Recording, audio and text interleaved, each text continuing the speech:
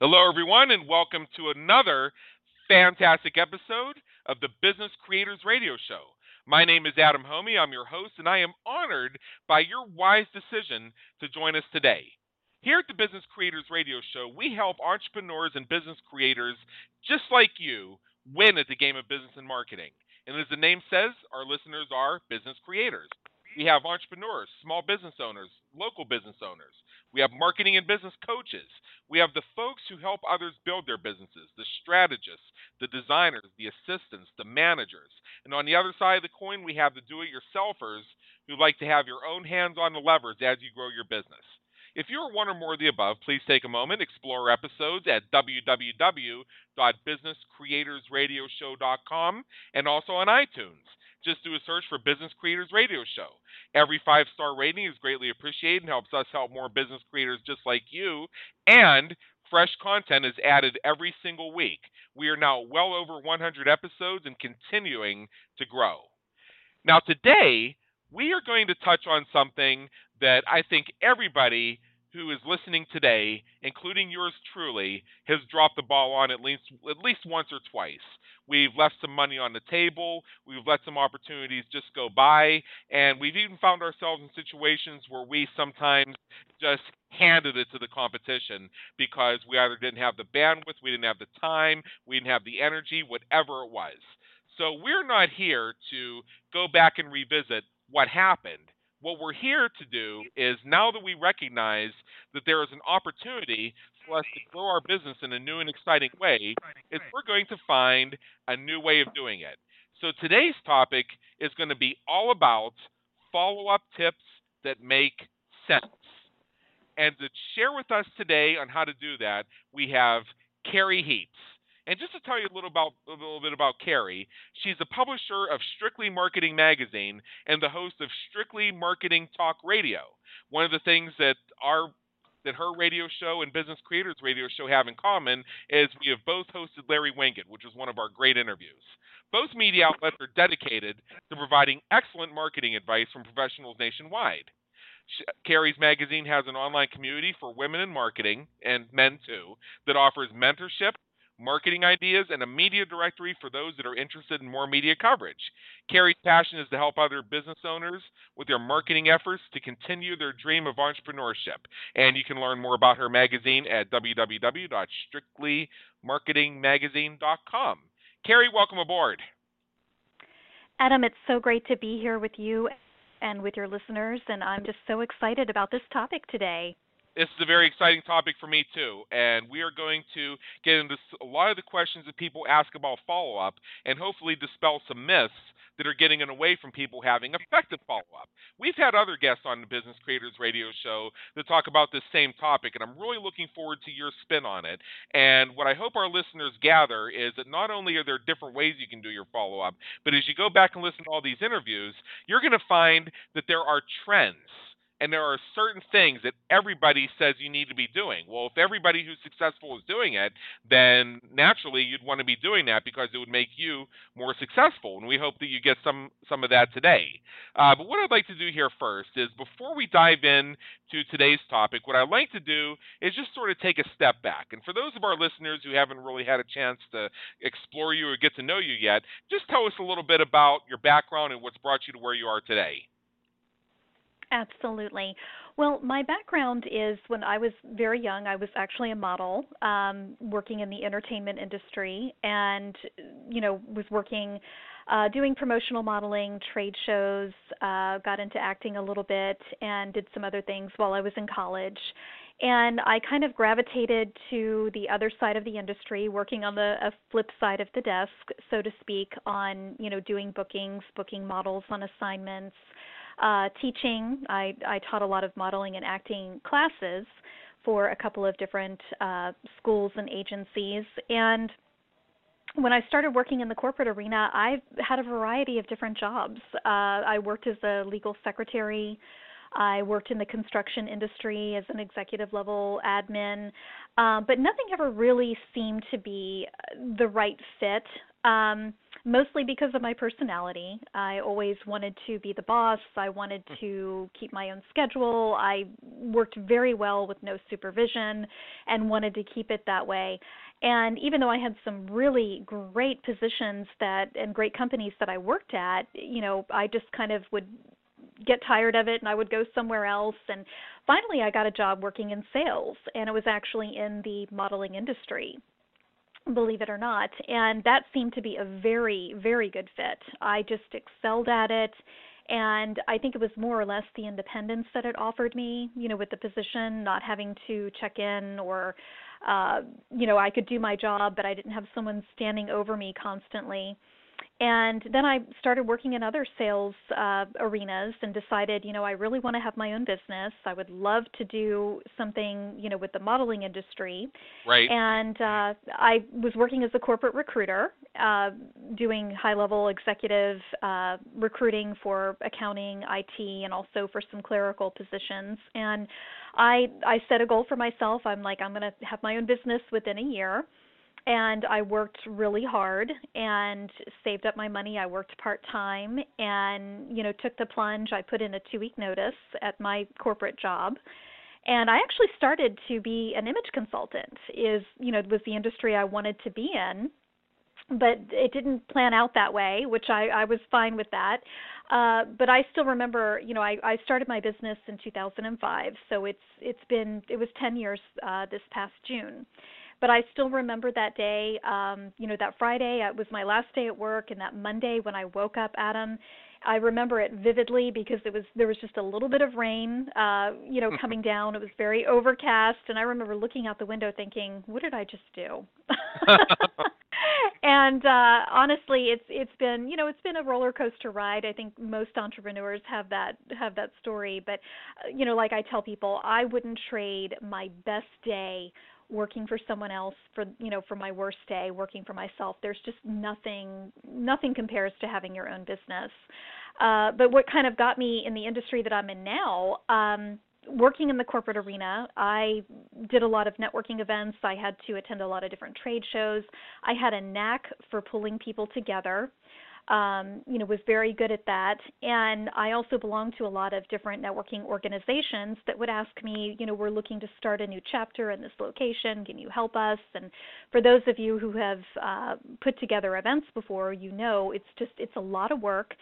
And I thought to myself, until my image consulting business takes off, I'm going to start doing networking events and bring people together. I started doing that in some of the Borders bookstores in the cafe section, just hosting little networking meetings. And then I started doing trade shows. And then people started asking me to help them with their marketing efforts, individually. And it just kind of took a life of its own, and here we are 10 years later. Right. I think we need to get to know each other better here because in some ways we have a lot in common. Let me just pick out a few things that I found here. You made the statement that being an entrepreneur, your worst day as an entrepreneur is better than your best day working in a job. Is that what you said? Absolutely. And again, I think it takes, entrepreneurship is not for everyone. Right. And I'm always, I do have people who come to me all the time asking, I would love to have my own business or I would love to work from home. And when we really sit down and have a conversation about it so people really understand what's involved, they're not willing to make that trade-off. So yes, even my worst day that I've ever had, I still would not trade it. Even though, of course, at the time I was complaining, going, I don't know why I did this. I can't believe I'm here. Why did I start this business? But I think everyone goes through that. People don't like to talk about it, but I think everybody goes through it. Yeah, I do talk about it. I've been interviewed on a number of podcasts about the day that I got so frustrated I smashed my printer into 100 pieces because it had the temerity to run out of ink halfway through printing a page. Now, there's a big context around why that happened, but it was just I was just at a point where my business really sucked. And I still look at that and I say, this was a really awful day, and this was a really low moment in my life. But that was still better than the best day I ever had working for a company The reason being Right. is because I could look at the situation, I could take a step back, take a deep breath, look at what's really happening objectively, and say, this is how I got to this point where I'm smashing office equipment because I'm so frustrated with what's going on. But at the same time, I am the captain of this ship, and I can turn the wheel right now, right this minute, and start heading in a new direction. And that's exactly what I Mhm. did. In the corporate world, unfortunately, this was my experience way too often, is when you had people drive you to that point where you just wanted to break something, you wanted to tell somebody off. Not only did you have Mhm. to smile and thank them for doing that to you, but then you had to apologize basically for being born because your relative Mhm. value as a human being was determined by your position on some arbitrarily drawn thing called an organizational chart. So Mhm. anytime I'm having a bad day in business, I just remember it could be worse. I'm not saying that all companies are Absolutely. like that. We do consult with small and medium-sized companies that get it right, that don't let this happen to their employees. But unfortunately, there are too many companies out there that do. So, there is hope. And if you're an entrepreneur and you're having a bad day, that's perfectly fine. Also, it's Mhm. interesting. You used to work in recruiting, and you worked with people in accounting, information technology, and clerical. I for 8 months and 16 days, way back when I was a very young man, worked for a temporary staffing agency, and those are the three types of temps that we placed. That was Oh. absolutely my worst job ever, and I still celebrate the day that I was asked to resign as my second birthday, April 27th. Oh my goodness. Well, you know what's so funny about corporate recruiting too is that, and I actually enjoyed it because I got to kind of play a little bit of a counselor, but I did more of the business development side. Right. So I would come in on Monday, attend the Monday morning meeting, and then I was out in the field, and I didn't come back until Friday afternoon usually. Nice. So it was, yeah, I did more of the business development side, so I really got to, make some great contacts. But yeah, it's definitely I always recommend to people who want to become an entrepreneur, I tell them you need to change jobs. If they're not in a sales position, I tell them to look for a job that's sales related because obviously a very huge part of being an entrepreneur is we have to generate our own business. That's And if right. you can't do that, you won't succeed. I don't care how good you are at what you do. You have to be able to wear that sales hat. Yeah, that's very true. And I learned a lot of great things working for that company. Don't get me wrong, I just thought I had a really Mhm. awful supervisor, and if I saw her on the street, I'd tell her to her face how awful she was, because she was one of the worst human beings I've ever encountered in my life. It's just how it is. But I did learn a lot from that experience, and one of the things I learned was how to inject sales into all of your daily activities. Mhm. Every time I had somebody on the telephone, whether it was an applicant, whether it was an employer, whether it was somebody we were doing a reference check, those three types of calls that I'd be making and receiving all day long, every single one of those calls had an opportunity inside it. Mhm. And I learned to sense those opportunities. I learned to listen to what people were saying, not the words that they were expressing through their mouths so much, but the tonalities and some of the stuff that they're saying kind of between the lines and between the pauses and sussing out those opportunities. I ended up finding a number of positions that were open that needed a temp that otherwise may have never been located. And in many cases, I was speaking with, let's say, the employer or the client, and it just turned out that they had somebody who was between jobs, who was looking for something to do, that was a perfect match for a position that was on our board that we were desperate to fill. Mhm. So it's just Wonderful. funny. And then another thing is, that company had both a temporary services side and had an executive recruiting side. And I overheard, or in some cases even got a chance to sit in on, some of the trainings they did for some of their executive recruiters. And one that has stuck with me to this day is how to take an application submitted by somebody who's looking for a job and strip it. Do you know what I'm talking about? Um, yeah, I didn't do a lot of that when I was doing that because again, I just really kind of went out there, made the connections, Right. and got the job orders, and the recruiters internally would fill those. Every once in a while, I would come in and do recruiting if we had an overflow.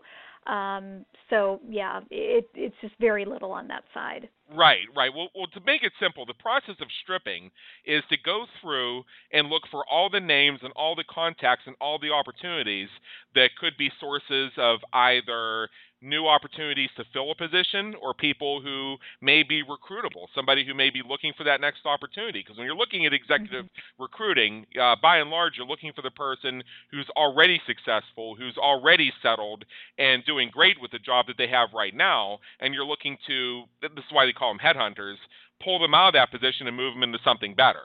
And then if you want to be Mhm. really slick about it, is the day that they start their new job, you then call their previous employer and ask if they need any positions that are filled, and you end up filling both of them. Right. Yeah, and we did have people in the office who would do that. And I will say with that particular position, Adam, I really was able to develop and really put together some really good systems in place for myself just with follow up, kind of Yeah. what we were talking about today.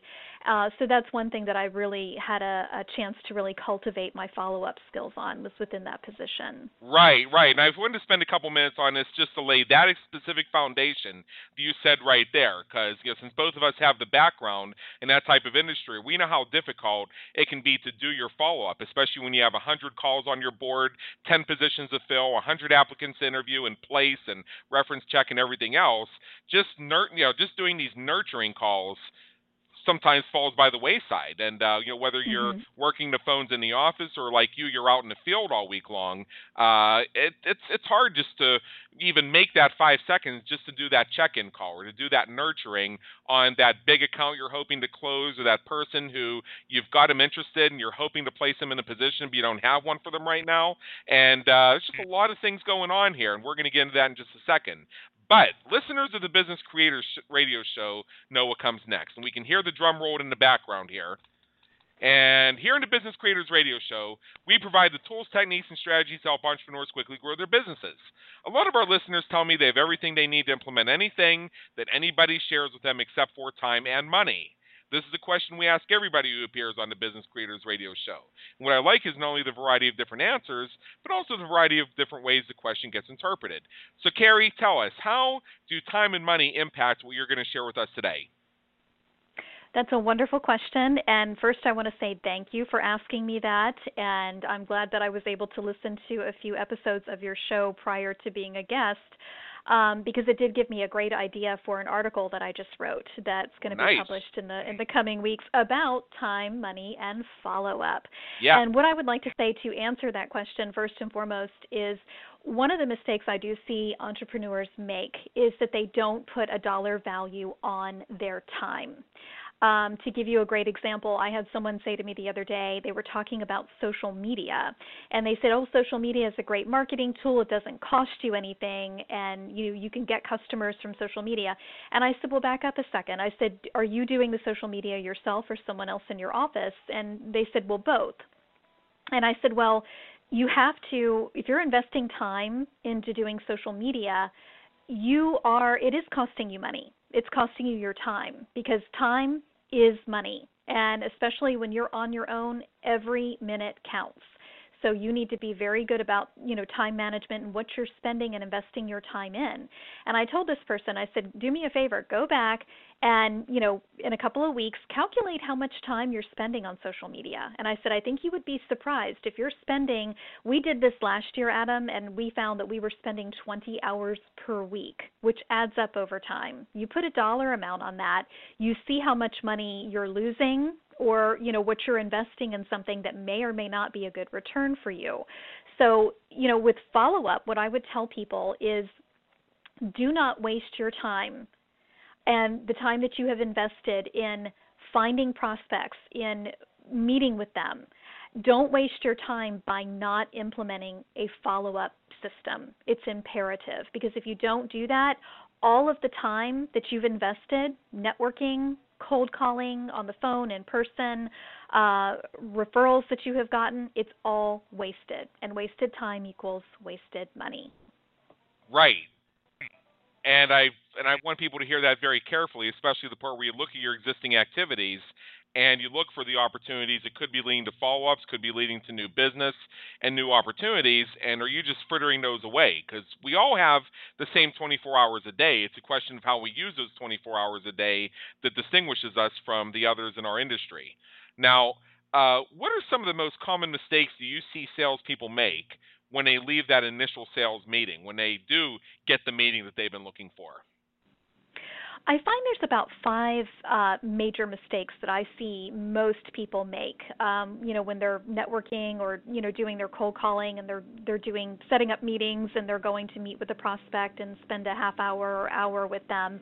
Right. First and foremost, I would tell people, I see people make the mistake of they're not talking to enough people. Right. Sales is a numbers game anyway, so the more people you can talk to, the better your results are going to be. That's never going to change. I don't care how much marketing automation we have, all the different things that they have now to make marketing and sales an easier process. It's still going to be a numbers game. So you need to talk to more people. The second thing that I see that people make a mistake about is that they're not taking notes. And what I mean by that is, let's say you go to a networking function and you're meeting people.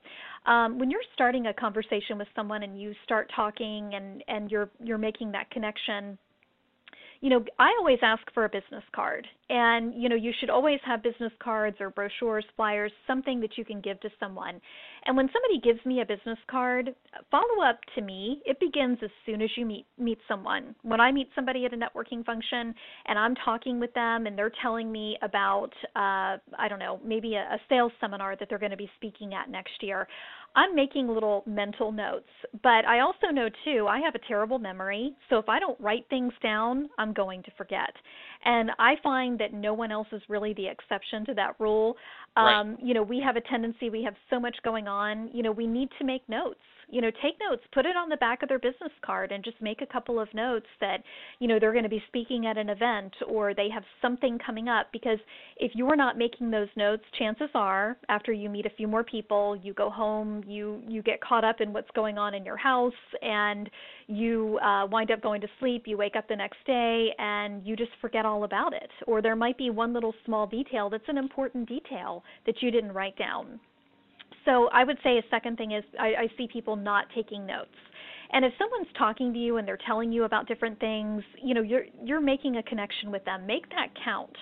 So you definitely want to take notes. The third thing I see is that they don't reach out appropriately. One of the things I do when I'm taking notes, for example, if we met at a networking function, I would be writing down the date, what networking function I met you at, whether it was a BNI function, a chamber function. I would be taking very detailed notes on where I met you, what we talked about, if there was something that, I need to think about later on down the road that could help me in my follow-up process. And I don't care if it's anything from, someone's talking about their children, their cats, they're going to be speaking at an event. Take those notes. So that way, when you reach out, you're reaching out appropriately. And what do I mean by that? And I'm sure everyone here listening can relate to this, where you've met people at a chamber function and you immediately come back to the office and you can tell it's a generic email. Hi, Adam, it was great meeting you today at, fill in the blank for the event. And, I hope that we have an opportunity to talk later in the week. And, you can just tell that email was probably copied and sent to everyone. There's nothing specific about it for that person to really connect with. So when you're reaching out to people, you need to do it appropriately. Hey, I really enjoyed, talking to you about your cats. I know you're an avid animal lover just like me, and, I have an event that I'm doing with the Humane Society in a couple of weeks, and I would love for us to get together. Maybe we can collaborate, share some ideas, and, they are looking for extra volunteers. I don't know if you're interested in that, but we'll talk about that soon. So there's a difference when you're, it helps to make that connection. And the way that you can do that is by remembering what you talked about. And usually the only way you're going to remember that is if you write it down. The fourth thing that I find is that people do not have a system in place for follow-up. You need to make sure that you're setting up the next step. For example, you do a one-on-one sales meeting, and the person is, for whatever reason, not ready to make a decision. They need to check with the higher ups, or they need to check their budget, whatever the case may be. So always make sure that you're setting the next step up for them, make it easier for them, and also make it easy for yourself in the follow-up process, that they know to expect a call from you. Hey, can I follow up with you next week, maybe on Tuesday, just to see if there's a decision's been made yet? Yes, you can. Okay, great. So you're going to be writing down a note that you're supposed to be doing that. But if you have a system in place for sales meetings, maybe one for networking functions, where you're setting up that next step. You've talked to someone, you've made a connection. It's been great talking with you. I would love for us to have coffee next week. I will get in touch with you. And make sure that you're writing all of this down. I actually have forms that I use for myself, specifically for one-on-one meetings. And it's a step-by-step process, and anybody can make those at home. You can just make something up in Word. You can even write it down with just a pen and paper. When you met them, what was discussed? How did you leave the meeting? Who's supposed to get in touch with who? Have you heard from them yet? And if so, what happened? Is it something that they're not ready to make a decision now? Maybe you need to follow up in 6 months. So writing down notes and dates and times and what was discussed, it's imperative. So make sure that you have some type of system, and it doesn't have to be something fancy. And I'll talk more about setting up a system later. The last thing that I see a lot of people make a mistake about is that they let their fear take over. You never want to do that. Don't be afraid to approach people. Don't be afraid to pick up the phone and call them. I have a client who spoke with me yesterday who has 2 very good prospects. The meetings went well. He thinks it's a thing of money. The money is keeping them from making the next move. They're not returning his calls. They're not responding to his emails. And he told me, he said, I think they're just not interested. And I said, you're making an assumption based on your fear. And I said, Right. You need to face the fear, and you need to keep calling. Don't leave messages, but keep calling periodically. Keep reaching out. And once you get them on the phone, you would be surprised. They could have had a death in the family. They could have been, something going on internally with the company. It could be that something else is going on, with the holidays. People get busy. Other things happen, and it doesn't always mean that they're avoiding you. And, typically I said if somebody wants a way out, when you send an email, to follow up with them, an email is a good way for them to say, look, I'm really not interested, or we just don't have the money right now, and then you can take it from there. So don't let your fear take over, and don't prejudge the situation. A lot of people do that, and you should never do that. These are some things I've learned over time, is that, and you know what? We could actually stop the interview right here, and I think we would have gotten our full value just with these 5 mistakes that people make all the time. I think it's given people a lot to think about, and especially the 5th one, which is to make assumptions based on your own beliefs that you have followed up enough, or that they're just not going to respond, or whatever it is, because things do happen in people's lives. And as my businesses continue to grow, I've found myself in situations where, sometimes people wrote to me 3 or 4 times until I got back to them. It also could be legitimately that they're just not getting your messages.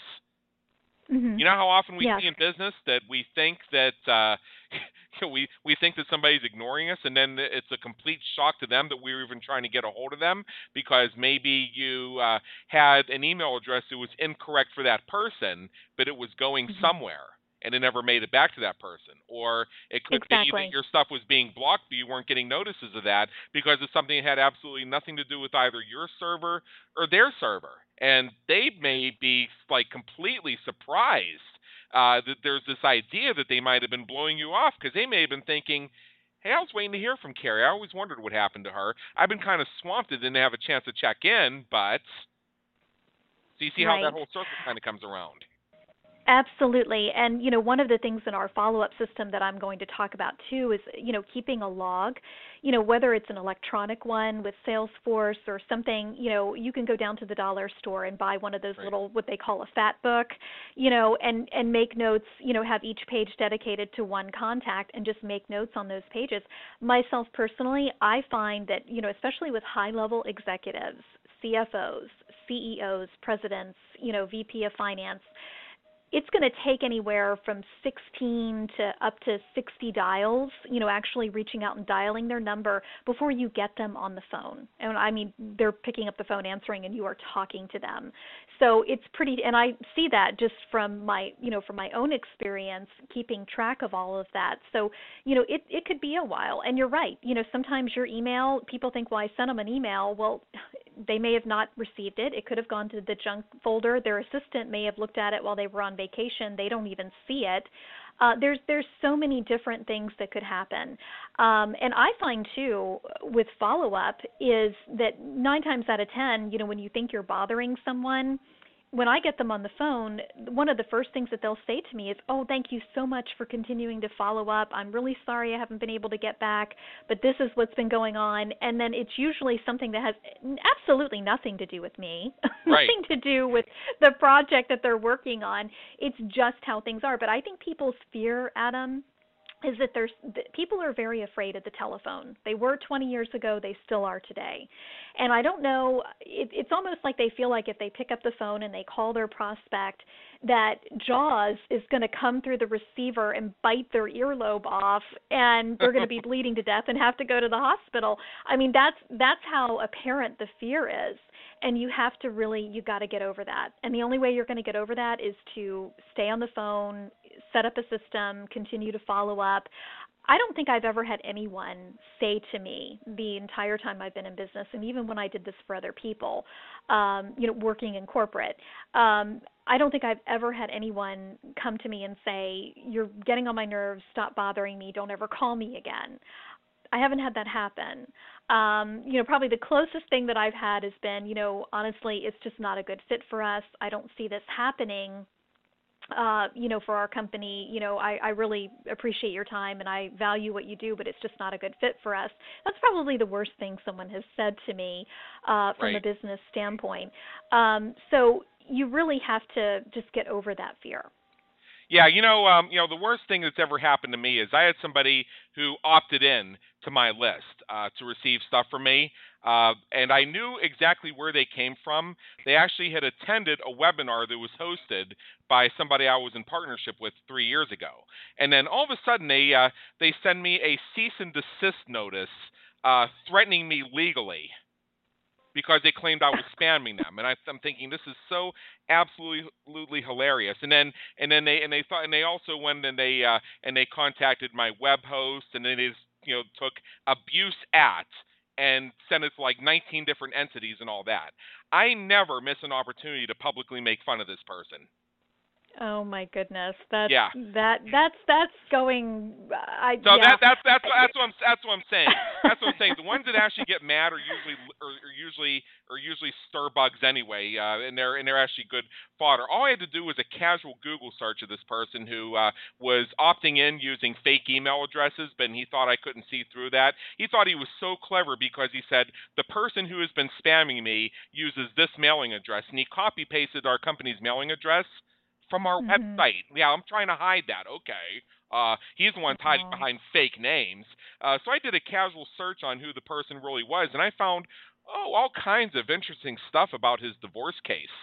The perjury, the obstruction of justice, what happened. There must have been a reason why his wife and kids ran across 3 time zones just to get away from him. I read about his adultery. I read about his fudging tax records. It was all kinds of interesting stuff. And if he's listening right now, let me just say hi. I mean, No. it's all out there for a public record, and everything I just quoted to you was written by a judge in a legal opinion.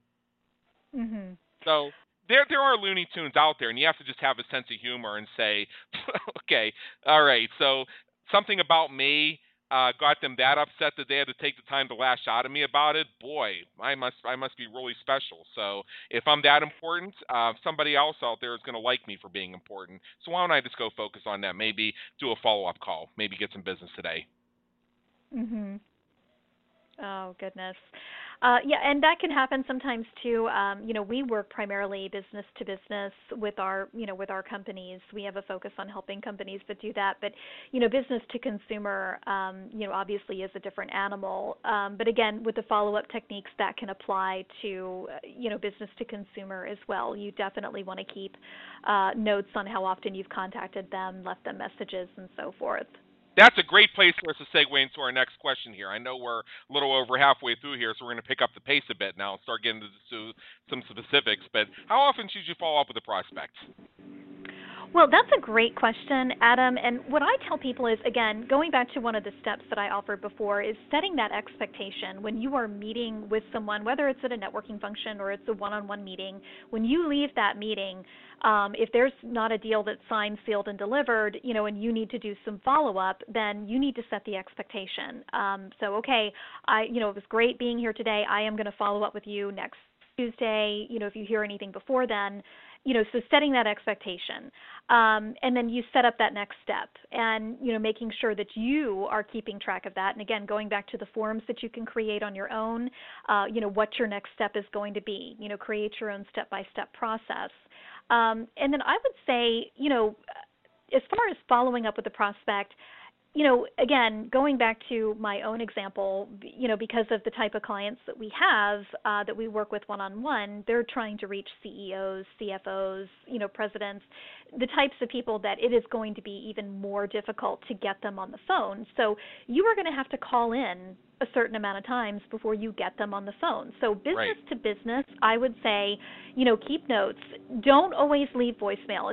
I personally, I'm not an advocate of voicemail unless it's, I might leave one. But if I leave one, that's it. I don't leave any more.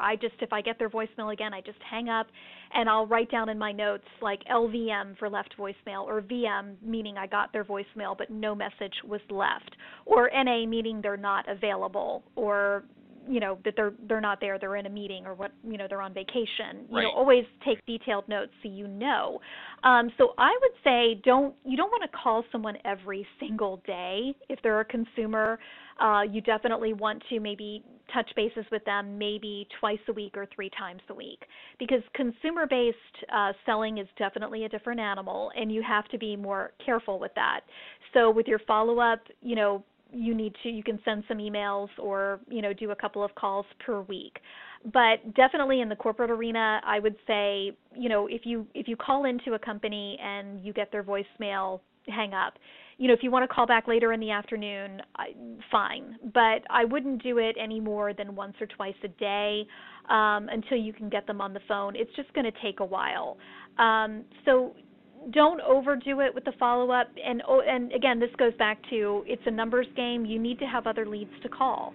If you only have what you consider 10 really good prospects, you need to go out there and meet more people. Or the people that you have met, find another way to work with them. You need to have more people to follow up with, so you're not concentrating on, 5 or 10 different leads. So, and like I said, sometimes it can take anywhere from 6 up to 60 calls before you actually get that person on the phone. So just keeping those numbers in mind based on the type of industry you're in, just take notes, know when you've called them last, what happened. I definitely would not, if calling every time, leaving a voicemail, do not do that. It's number one, it's unprofessional. Number two, it takes up, what you're doing is you're wasting their time, because every time they check their voicemail, they're listening to the same you calling again. So if you call and leave a voicemail, I would only suggest one time. So making sure that you're keeping detailed notes and records of when you're following up is going to help you out immensely. So corporate arena, maybe once a day, once or twice a day, and then business to consumer, I would say maybe 2 or 3 times a week maximum. Okay. One quick note is, we've seen a lot of studies, especially lately, that if you call somebody live on a telephone, like if you attempt to call somebody and get them on the phone, you have somewhere between a 5 and 10% chance of actually getting them live. And that's assuming somebody picks up the phone at all. That number goes down even further if they have an assistant who answers their phone for them or screens their calls, because people just don't answer their phone live. And I say this publicly myself. If you don't have an appointment with me, unless you've given me like a scad ton of money, I'm not going to answer the phone. because you're not on my Yeah. schedule. It's that simple. And let me take this one step further. In the age of texting and instant messaging and caller ID, everybody has one, and all this. Most times, people don't even listen to their voicemails. They see who's on the Mhm. ID if they recognize the number, and they call back and say, Mhm. "Carrie, it's Adam. What do you want?" Yeah. Well, going back to the topic we're talking about, this is more or less for follow up. These are Right. typically people you've met, you've had a meeting with. It's part of the follow up process. And I would agree with you. You know, if you're going in, if you're doing cold calling, because we actually have a division of our company called Knockout Marketing, and that's all we do is business to business lead generation and appointment setting. You know, for certain companies. So, you know, if you are, you know, to give people a couple of quick phone tips, you know, if you have someone who is a CEO you're trying to get a hold of that has an assistant, my suggestion is call like at 7:45 because typically executives get to the office early, and 9 times out of 10 they stay late. So call after 5 or after Right. business hours. Because I will tell you, I've gotten people on the phone that way because their receptionist or secretary is not there. I've called during lunch hour, and I've been able to. That's always a good time to get C-level executives on the telephone. Is between 12 and 1, you know, their time, because you know the executives typically they're going to be in the office early. They're going to be leaving late. We've even had some success calling on on a Saturday, and getting some of those people because they're at the office. Right. I don't always recommend that, but if it's somebody that you really want to get in touch with, you need to kind of see what the hours are. If you find out too that that person is on vacation, sometimes that happens too, where the secretary is out for a couple of days, maybe a temp is in there answering the phone, and you can get through. So it's really just going to, to depend. So, with that, again, keeping in mind with the follow-up process part of it, you still will get that.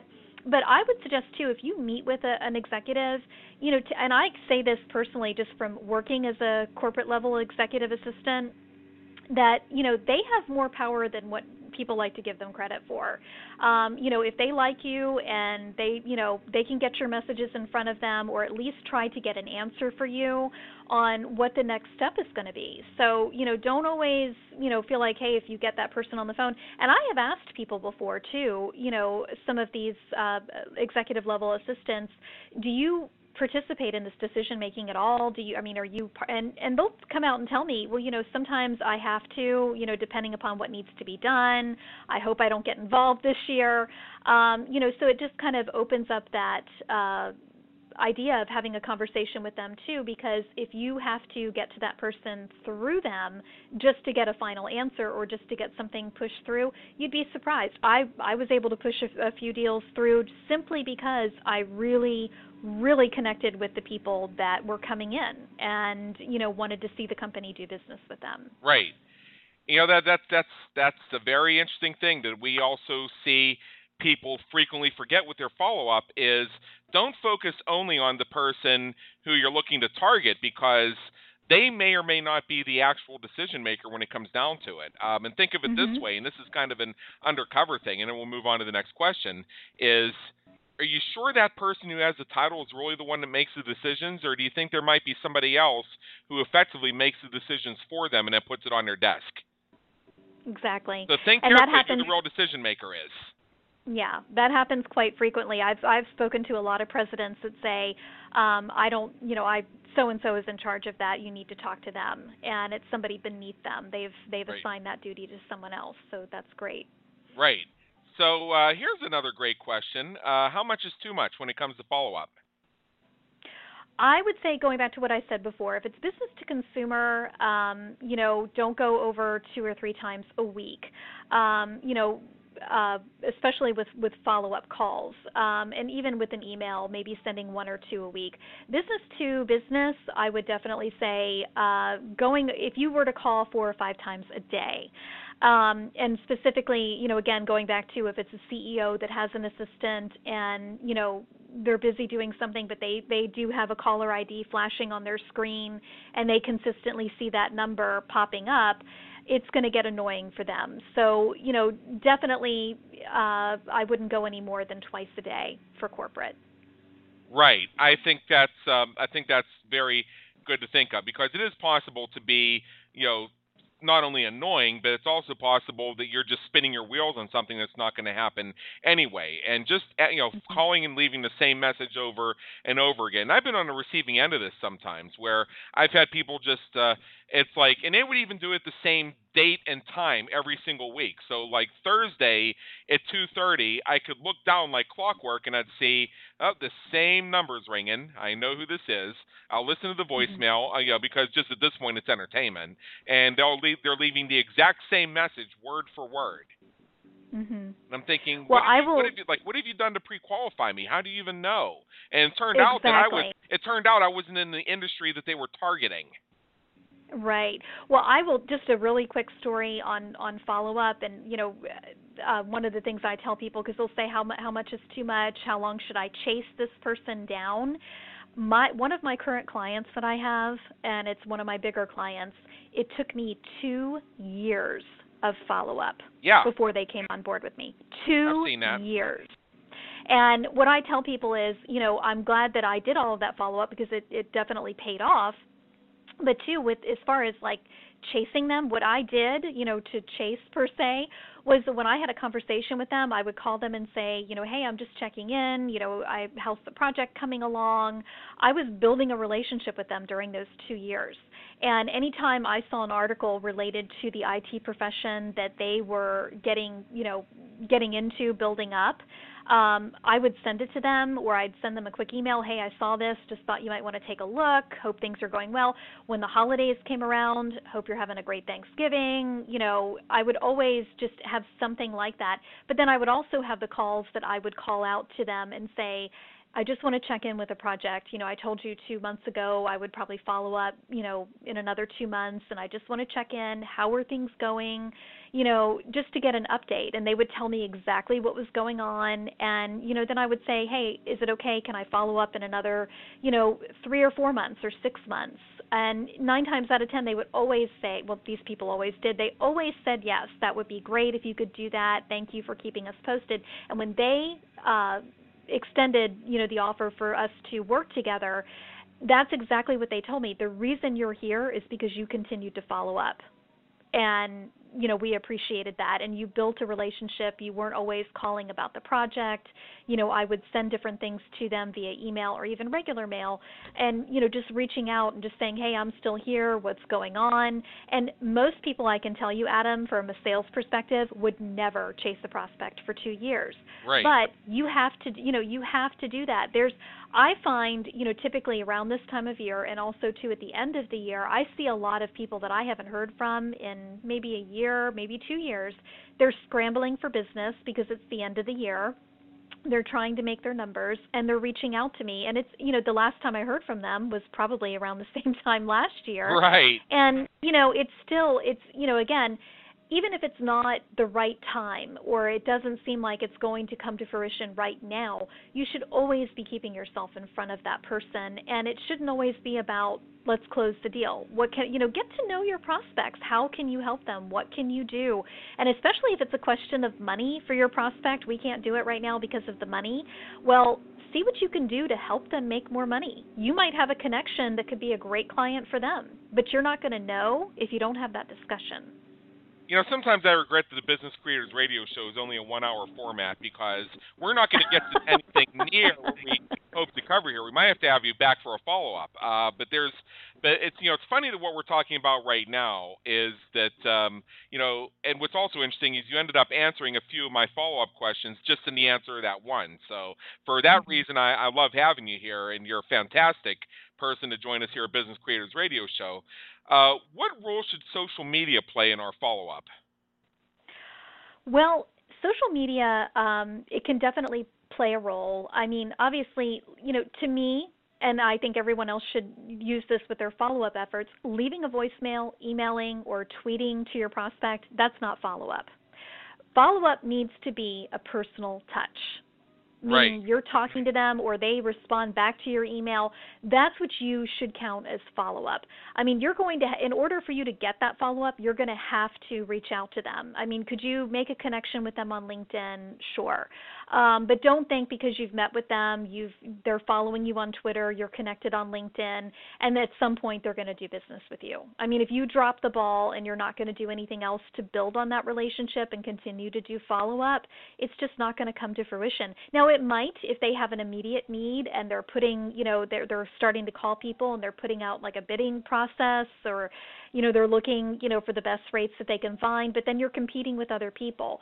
You want to become forefront in their mind, and how you do that is by continually reaching out, making that connection, and, again, leaving a voicemail and, tweeting or connecting with them on LinkedIn is, it's good that you're doing that, but don't count it as follow-up. Right. What are some of the mistakes you see people make when it comes to how they contact people through social media? Because I have a couple thoughts on this, but I want to see what you come up with. My personal opinion, and I make no secret about this, even though we have a marketing magazine and a talk radio program, right, and social media is part of marketing, I am not a fan of social media. I never have been. I never will be. From a branding perspective, I think it's great to keep your name out there. It might be a good way for you to maybe tweet an article, to your prospect. Hey, I saw this. You might want to take a look at this article. Fine, but as far as it playing a heavy role, I find that it's just not. I've never had anybody say to me, I've been following you on Twitter and I think you're great and I want to do business with you. I have not had that happen. 99% of my prospects and clients have not had that happen. I've had a few people who have told me that happens for them. However, they are in the social media arena. They're social media consultants, right, coaches, and so forth. So, do I think that people need to implement it as a big part? No. Right, but I can also see, you mentioned about connecting on LinkedIn and things like that. That I can see as definitely another avenue for building a relationship with them. Like, let's say on LinkedIn, you can say, hey, just wanted to check in on how the project is doing, and I was just thinking about you, and this might help you. And then you share an article that's related to what they told you. I could see that, and I appreciate getting those, and I like sharing those. And let's say that you connect with them on Facebook through your personal profiles. Occasionally putting a like on something that you can tell is important to them, or you're making a helpful comment on something that they posted that sounded interesting. And I don't mean doing every single one, because then you're obvious. But just doing that every once in a while, and if it's somebody you're really interested in potentially doing business with, maybe a couple times a week, just so that your name just keeps subtly popping up on their radar screen, so they see you regularly liking their stuff, but not in a way that's stalkerish. They say, "Oh, this is a cool person. I love this. I'm so glad that Carrie's following me here." Or you occasionally say something insightful. It's like, "Oh, isn't that nice?" And it builds a little bit of a relationship. Right. Well, it can be part of the task that you implement, but again, it definitely shouldn't be the only thing that you're doing. No. We live in an age right now, Adam, where information's being thrown at us through social media. When we get on the internet and we're searching for things, people send us email newsletters, people send us stuff in the mail, people are calling us. We constantly have information thrown at us. And again, how you really will stand out from the crowd is it's having an actual conversation. A big part of how we really make our money is through our division with Knockout Marketing, and that is actually, helping people on the phone, helping them with lead generation and having a conversation with them, helping them set appointments. And, I do it for myself as well, for my own business. And nothing is ever going to really take the place of that, of two people talking, having that connection, because again, you're going to hear things in a conversation that you're not going to hear on LinkedIn. I mean, let's face facts. Right. Most people don't want to post what's really going on social media. Right. Whether it's in their personal life or in their business. So. Right. I'm just saying it's another great way to just sort of keep yourself on the radar screen in a very low-key, sort of non-pressure, engagey sort of way. So it's not like, Hmm. and I think what's also really cool about it is that it's not every single conversation is you just being friendly, hoping to close a deal again. Where it is actually possible for Adam to interact with Carrie without Carrie Hmm. leading every single conversation to, so about that thing we discussed 6 months ago. Right. Because that will Right. increase my That, comfort level right there, where I know I can have a conversation with you, and I don't have to tell you no. yeah. And I would say too, even with the, I find what the systems, follow-up systems that are effective, you can definitely put that in your notes. You tweeted an article or sent them an email on LinkedIn, definitely incorporate it. It just shouldn't be the only thing or the forefront thing that you're doing. It needs to be a mix. Right. There's one thing that I see people do on social media, and I see this especially on Facebook, and I think it's very unfortunate, is people will jump on your threads, whatever you're talking about, and they'll say, "Hey, man, I got this opportunity. We need to talk." And Mhm. usually, I just delete the comment without responding to it to sort of send a Mhm. message that they really shouldn't have said that. If it, if they really want to, drag me out on this, I'm going to say, "We need to. What do you mean need? I don't feel that need. I had breakfast. I took my walk. I caught up on my email. Did this project. I've done pretty much everything I need to. So Right. I also had this scenario once where every single time that I would like or comment on somebody, and this didn't last long, believe me, if I liked or commented on anything they posted on social media, within 30 seconds my direct message box was lighting up, reminding me of how long it had been since the last time they tried to follow up with me about their business opportunity. And I'm thinking, I haven't answered you on this 3 times already. Maybe you should take the hint that if you ever were to do business with me, you might want to try getting to know me first. And maybe I'm just not trying to, say no to your business opportunity because I can already sense you're going to pummel me with objection counters. Mhm. So Yeah, after and I would just say too, and they, yeah, yeah, go ahead. no, I was just going to say that probably goes back to more of, cold calling, which, we could do a whole segment on cold calling because cold calling can be done in person, Right. on the phone, online, so it is, is something just a little bit different. So yeah, and it's something that when I tell people when they're coming up with a system for follow-up, that those are things that may not be the most effective way to go. Right. And then we may have to have you back for a segment on that if you'd be willing on the art of cold calling. I think that's something that some of our Absolutely. people, even though I personally don't do it, and I know a lot of people that teach you that if you're doing it right, you should never have to make a cold call. Every time I say that, I get somebody who says, "Oh no, cold calling is how you build your business." And I like bringing a variety of perspectives onto the Business Creators Radio Show, so we're gonna have you back on that. Oh, I would love to come back. Absolutely. Thank you. Well, good thing because I know you still have plenty to say, and we're out of time. So what I want is, first of all, Carrie Heaps, I want to thank you so much for being with us today. And what I'd like to do is just turn over the floor for just one moment and tell our listeners who are on the edge of their seat looking to take it to the next level how they can engage with you and how you serve business creators. Absolutely. Well, we have three different services that we offer under our corporate umbrella. One of them is our magazine, Strictly Marketing Magazine, and that's published 6 times a year. We also have a talk radio program that goes with that, where we talk about nothing but marketing topics. If it's under the marketing umbrella, we cover it. So we try to bring in lots of experts and lots of different opinions and different ways to, get certain things accomplished in your sales process. So definitely subscribing to the magazine is a wonderful way to, help take your business to the next level and just, give yourself some ideas if you're feeling a little stuck in your business. And they can actually go directly to the website, and both the talk radio program and the magazine are listed at strictlymarketingmagazine.com. Fantastic. And let me just say one more time, this has been an honor, a pleasure, and an education. So, Carrie, thank you once again for being with us. Thank you for having me, Adam. It was great to be here. All right. For everybody listening, this is Adam Homey, host of the Business Creators Radio Show. Please check out our previous and our upcoming episodes at www.businesscreatorsradioshow.com and on iTunes, where we help you win at the game of business and marketing.